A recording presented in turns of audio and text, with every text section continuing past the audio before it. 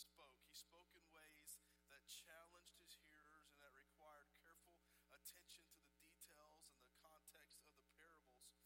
So before we dig in this morning, I want us to become better. I want us to come to a better understanding of the use of parables by Jesus. On Wednesday nights, if you don't come on Wednesday nights, you're missing out. On Wednesday nights, we are doing an in-depth Bible study by the Bible Project on how to read the Bible. How to read the Bible. And it's been super helpful to folks, and I know that the folks who've been coming and attend on Wednesday nights have been blessed by it, and it's been very helpful and encouraging to them. We've been going through this study from the Bible Project at how to read the Bible. We've been looking about how to read the Bible, how to understand the different literary styles of the Bible, how to understand prose and poetry and discourse, and how to read the Gospels, and how to read the Tanakh, and how to read the Pentateuch, and how to understand all of this stuff. And it's been really helpful, really good. And a few weeks ago, we looked at how to read parables. How to read parables. It was a fun night. We had a good time digging in. And so for just a minute, I want to rehash some of what we talked about on Wednesday night a few weeks ago. And so this that I'm going to share with you right now is from that study from the Bible Project. So one of the most well-known and common ways that Jesus communicated was through stories, or in Greek, parabole. And so we're going to define that term. In Greek, para means alongside, and bole means to set. So parable refers to set, something that is set along something else for comparison and for contrast.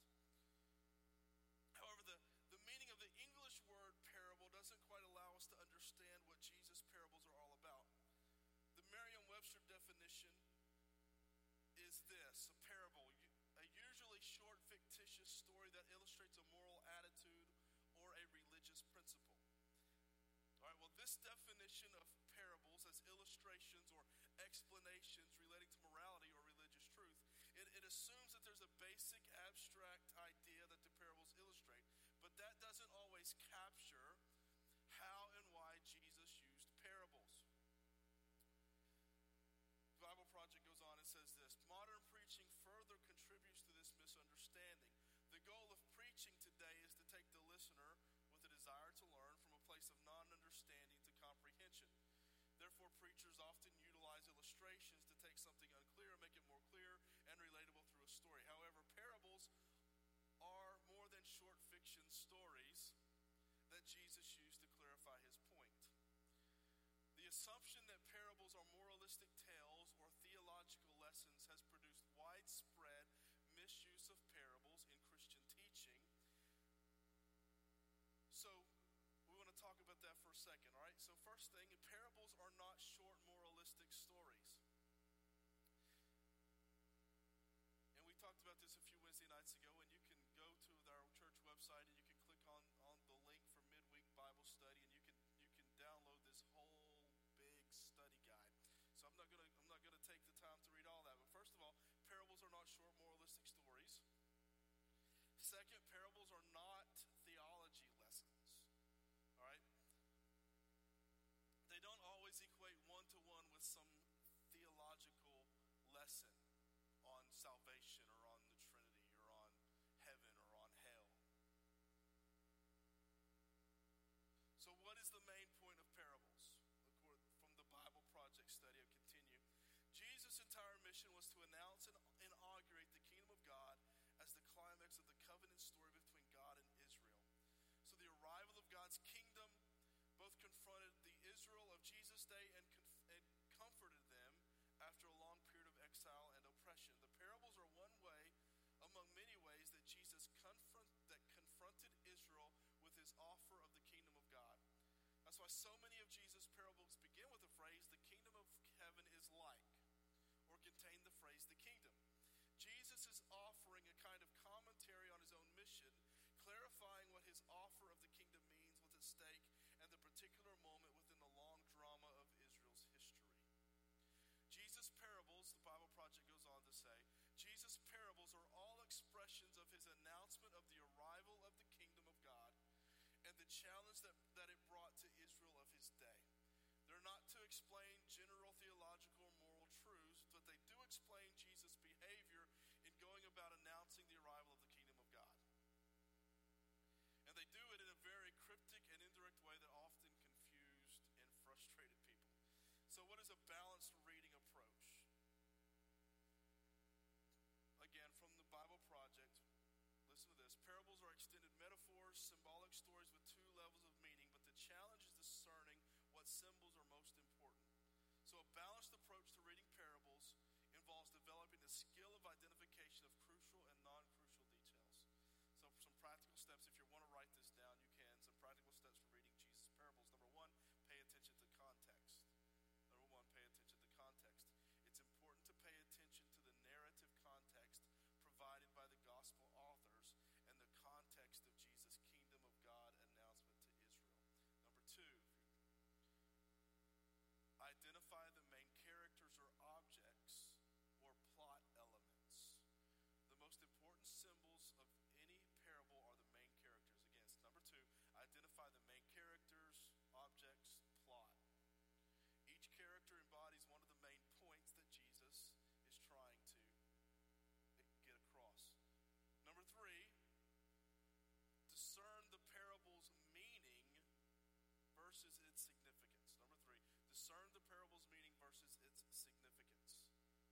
The meaning of a parable is determined by Jesus' intention as far as we can discern it.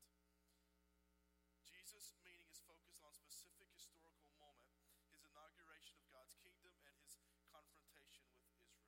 The significance of a parable is about how specific aspects of the parable's meaning strike later readers as especially important and relevant. And number four, if you're writing that down, brainstorm the parable's significance for audiences beyond the original. Brainstorm the parable's significance for audiences beyond the original audience.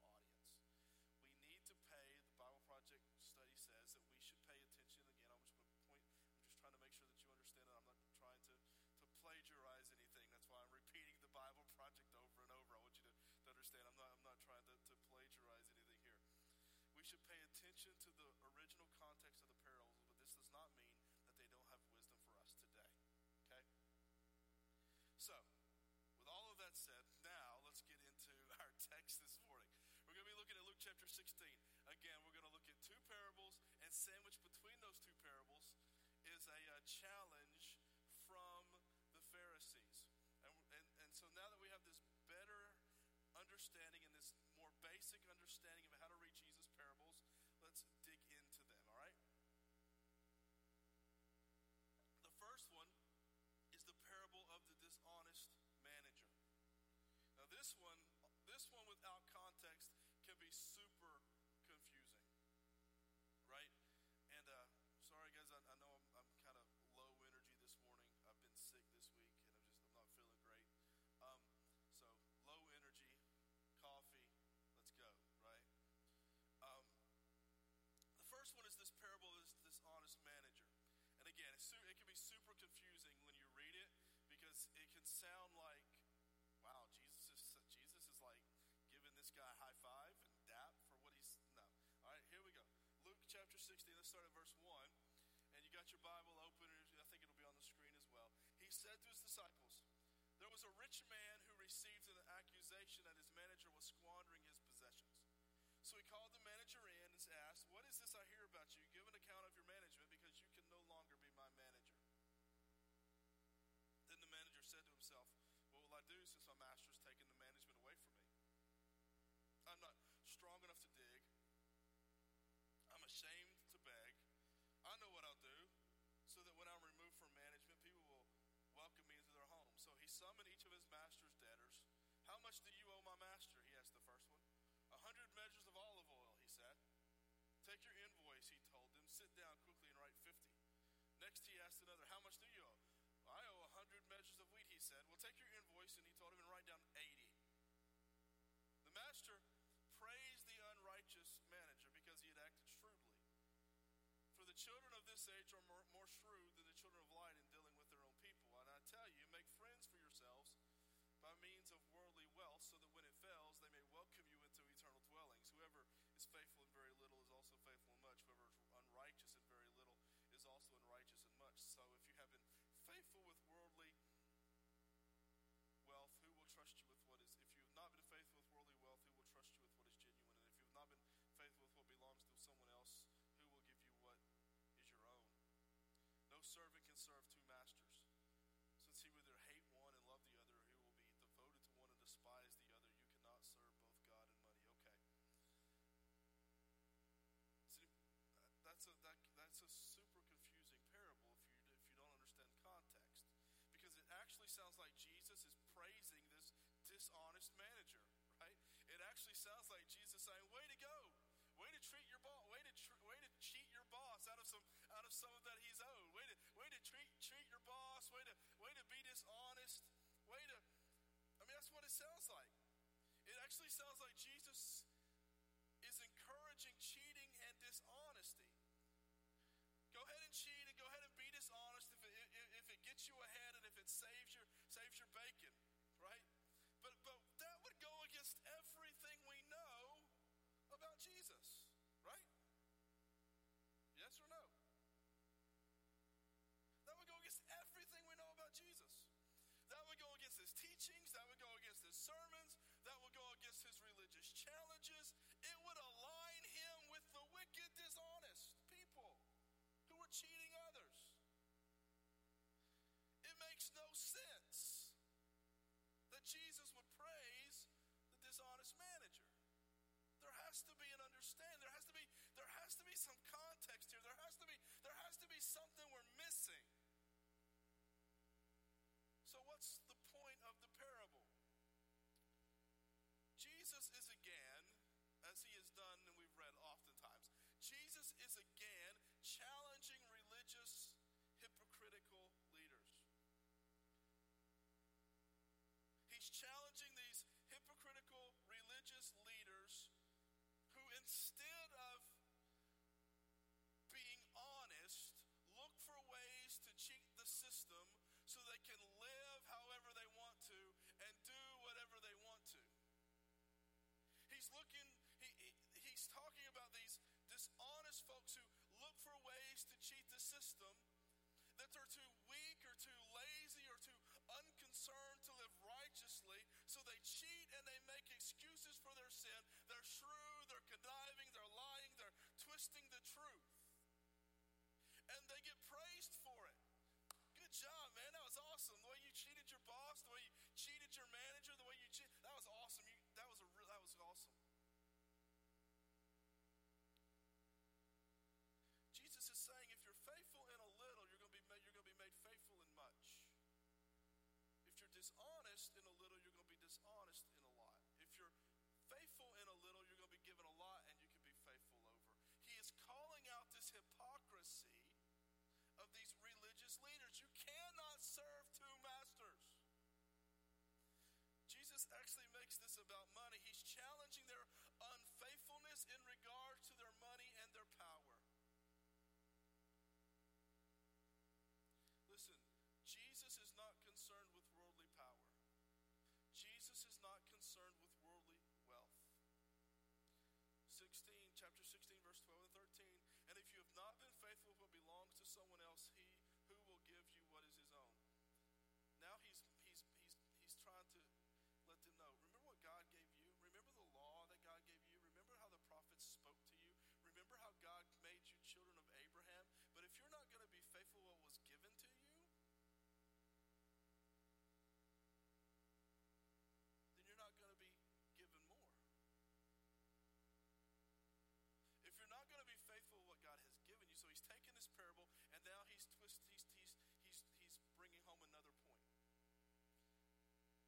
No servant can serve two masters. He will either hate one and love the other, or he will be devoted to one and despise the other. You can't serve both God and money. There's the trap, and it's still a trap. Making excuses, this is what they're doing, making excuses for sinful behavior to win power and accumulate wealth. But you cannot serve God and money.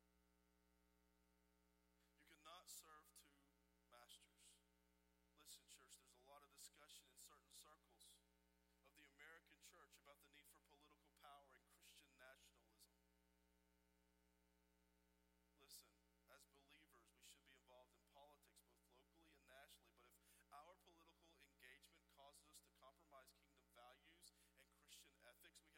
serve two masters. And eventually the God of the age will be the one we worship and not Jesus.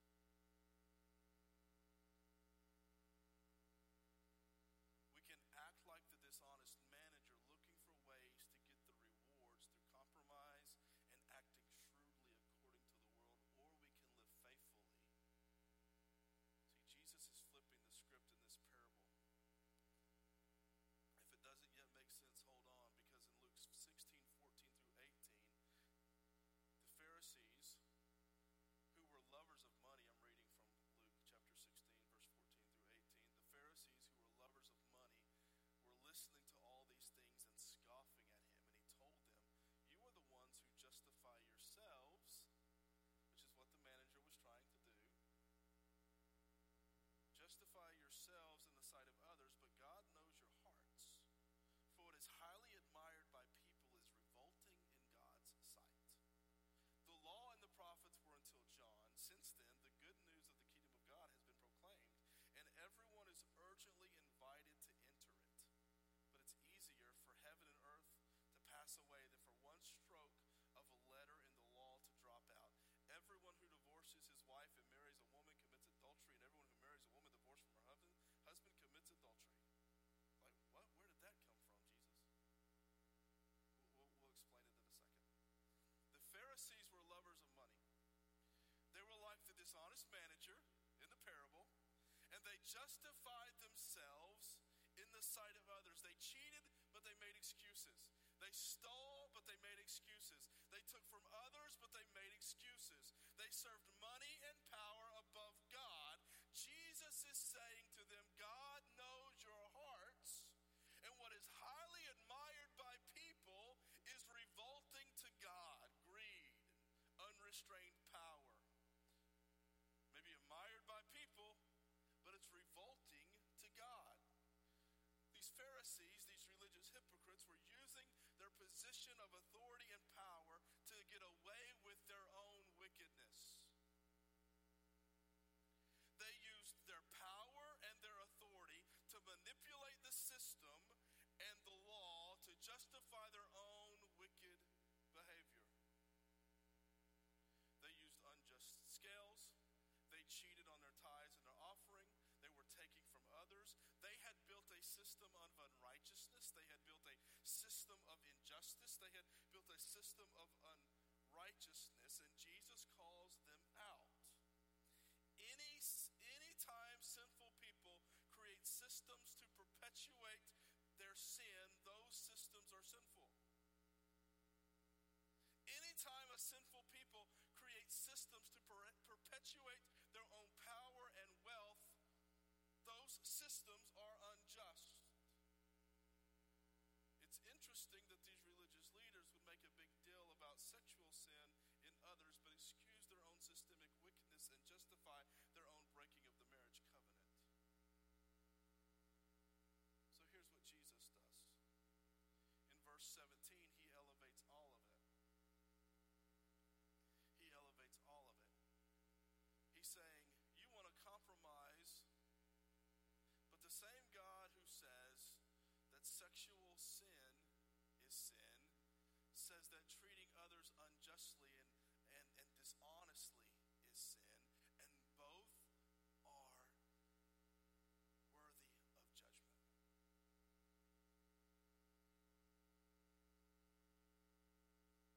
Nobody likes to hear that. We're good Christians, right? We're good Christians. That means we condemn sexual sin, but we look for ways to accumulate power. And Jesus is pushing back on all of it and elevating the law on all of it. Our moral church, our moral uprightness isn't found only in our sexual morality, but also in our posture towards wealth and power. That's Jesus. This is Jesus talking. It's an echo of the prophet Ezekiel. In Ezekiel chapter 16, verses 49 and 50, listen. Now, this was the iniquity of your sister Sodom. This was the sin of your sister Sodom. We all know the sin of Sodom and Gomorrah, right? Right? Ezekiel's going to make sure we know the sin of Sodom and Gomorrah. So he's going to remind us. This is the iniquity of your sister Sodom. She and her daughters had pride. They had plenty of food and comfortable security, but they didn't support the poor or the needy. They were haughty and did detestable acts before me, so I removed them when I saw this. Hold up. Wait, what? That's not what I was told God destroyed Sodom and Gomorrah for. God destroyed the people of Sodom and Gomorrah not just for their detestable acts, their sexual sinfulness, their sexual brokenness, their sexual perversion. God judged the people of Sodom and Gomorrah not just for their detestable acts, but also for their posture towards wealth and power, and how that wealth and power intersected with the poor and the needy.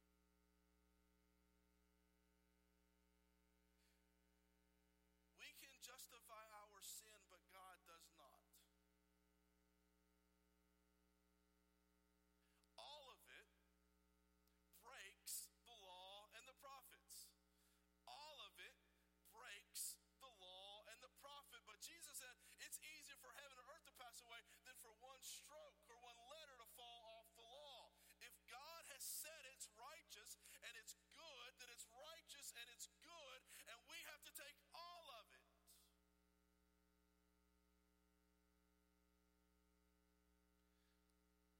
So our sexual wickedness and our posture towards wealth and power are both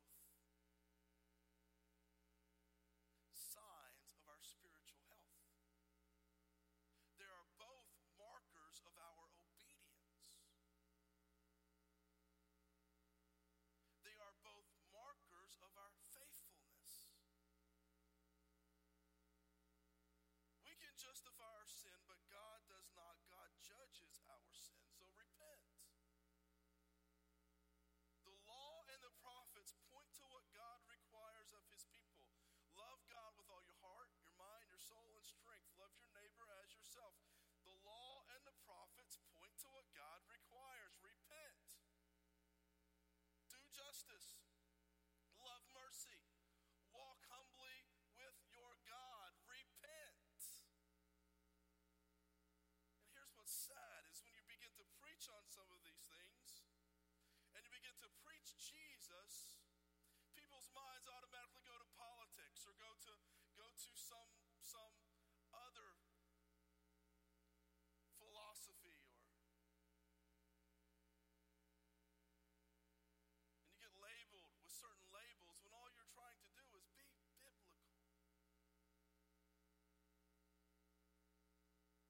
God judges all of it.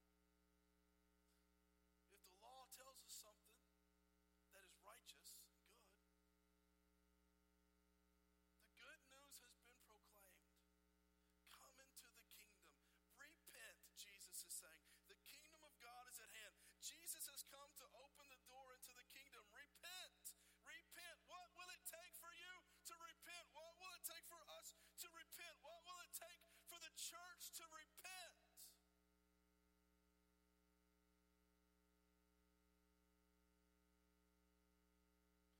So busy fighting the world with the weapons of the world that the world doesn't see any spiritual fruit.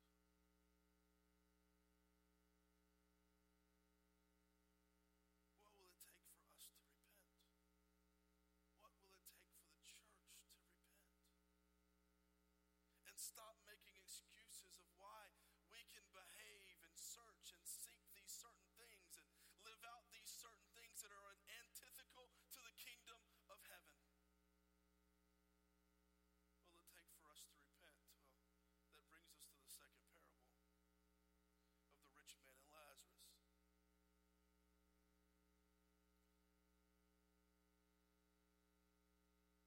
There was a rich man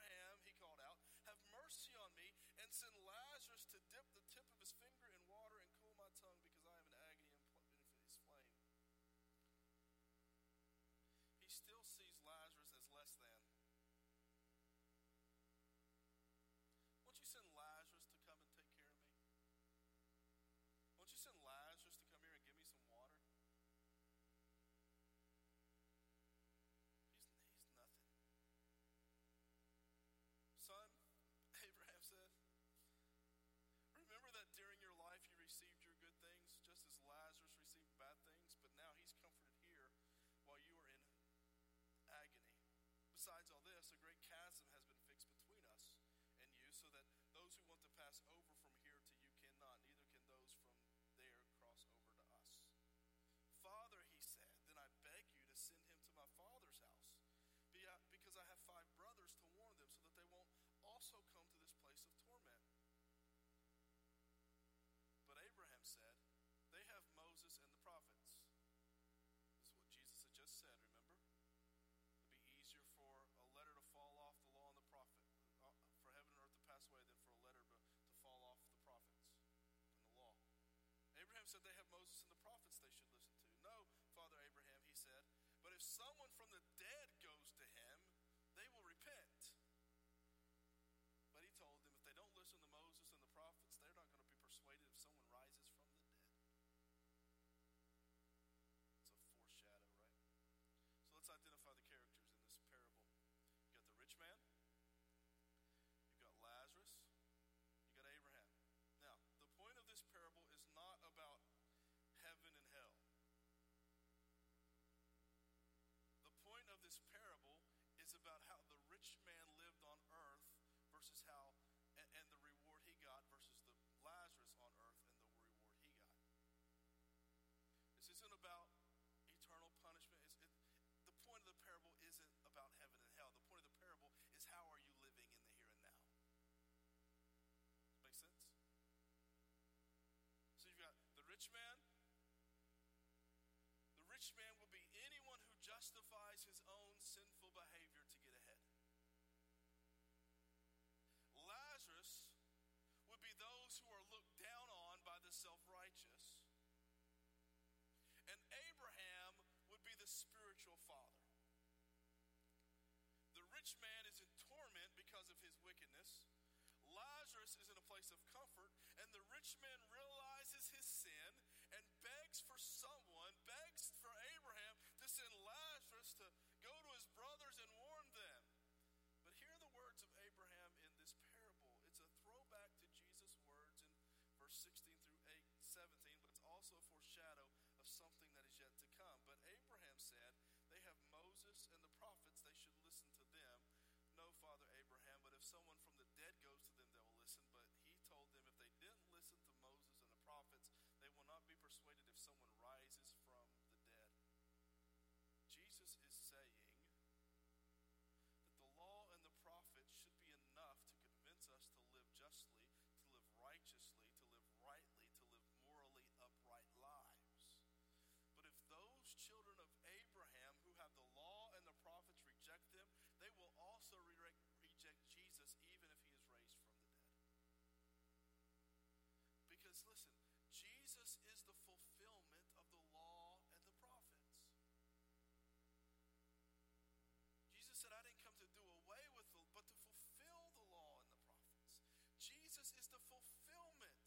Every promise of God finds its yes and amen in Christ Jesus. They rejected Jesus because they were rejecting God. They chose to live for self rather than to live for God and for others. Jesus was raised from the dead. But what will it take for you to believe? Jesus was raised from the dead, but what will it take for you to trust him? Jesus was raised from the dead, but what will it take for you to obey him? Jesus was raised from the dead, but what will it take for us to abandon self-righteousness, to abandon power and hypocrisy and injustice and unrighteousness and sexual sin and pride and arrogance? Jesus was raised from the dead. What will it take for us to embrace kingdom values? Kingdom values. The law and the prophets were until John. Since then, the good news of the kingdom of God has been proclaimed, and everyone is urgently invited to enter it. But it's easier for heaven and earth to pass away than for one stroke of a letter in the law to drop out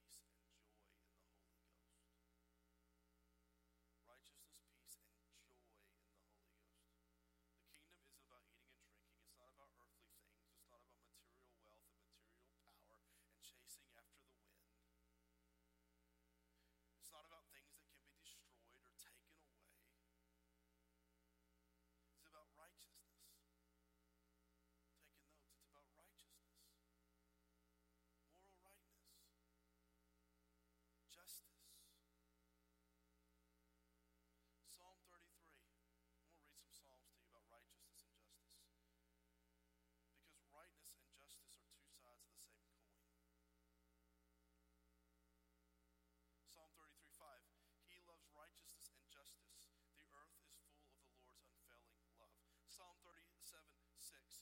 Making your righteousness shine like the dawn and your justice like the noonday. Psalm 72, 1 and 2. God, give your justice to the king and your righteousness to the king's son. Psalm 72, 1 and 2. He will judge your people with righteousness and your afflicted ones with justice. Psalm 89, 14. Righteousness and justice are the foundation of your throne. Faithful love and truth go before you. Psalm 97, 2. Clouds and total darkness surround him. Righteousness and justice are the foundation of his throne. Psalm 99, 4. The mighty king loves justice. You have established fairness. You have administered justice and righteousness in Jacob. Psalm 103, 6. The Lord executes acts of righteousness and justice for all the oppressed. Justice is built into righteousness. There are two sides of the same coin. When we love righteousness, we do justice. There are two sides of the same coin. When we love righteousness, we do justice. They are both moral actions. Our righteousness, church, has to do with our moral standing with God. Our justice has to do with our moral standing with others. Are you righteous before God? Have you been made righteous before God by obedient faith in Christ Jesus? And if you have been made righteous by faith, then justice should be a concern for you. Righteousness is a kingdom value.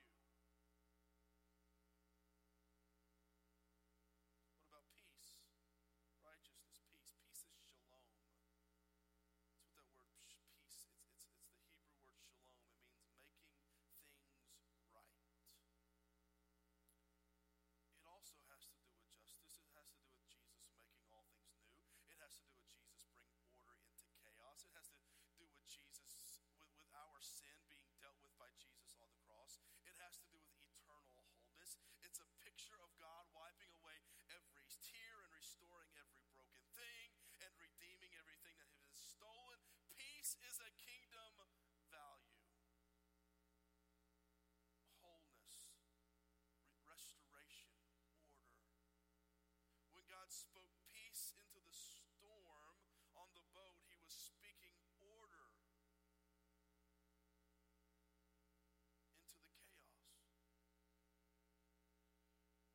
Peace is a kingdom value, and joy in the Holy Spirit. Zechariah chapter 4 verse 6 says, so they answered me, this is the word of the Lord to Zerubbabel, not by strength or by might,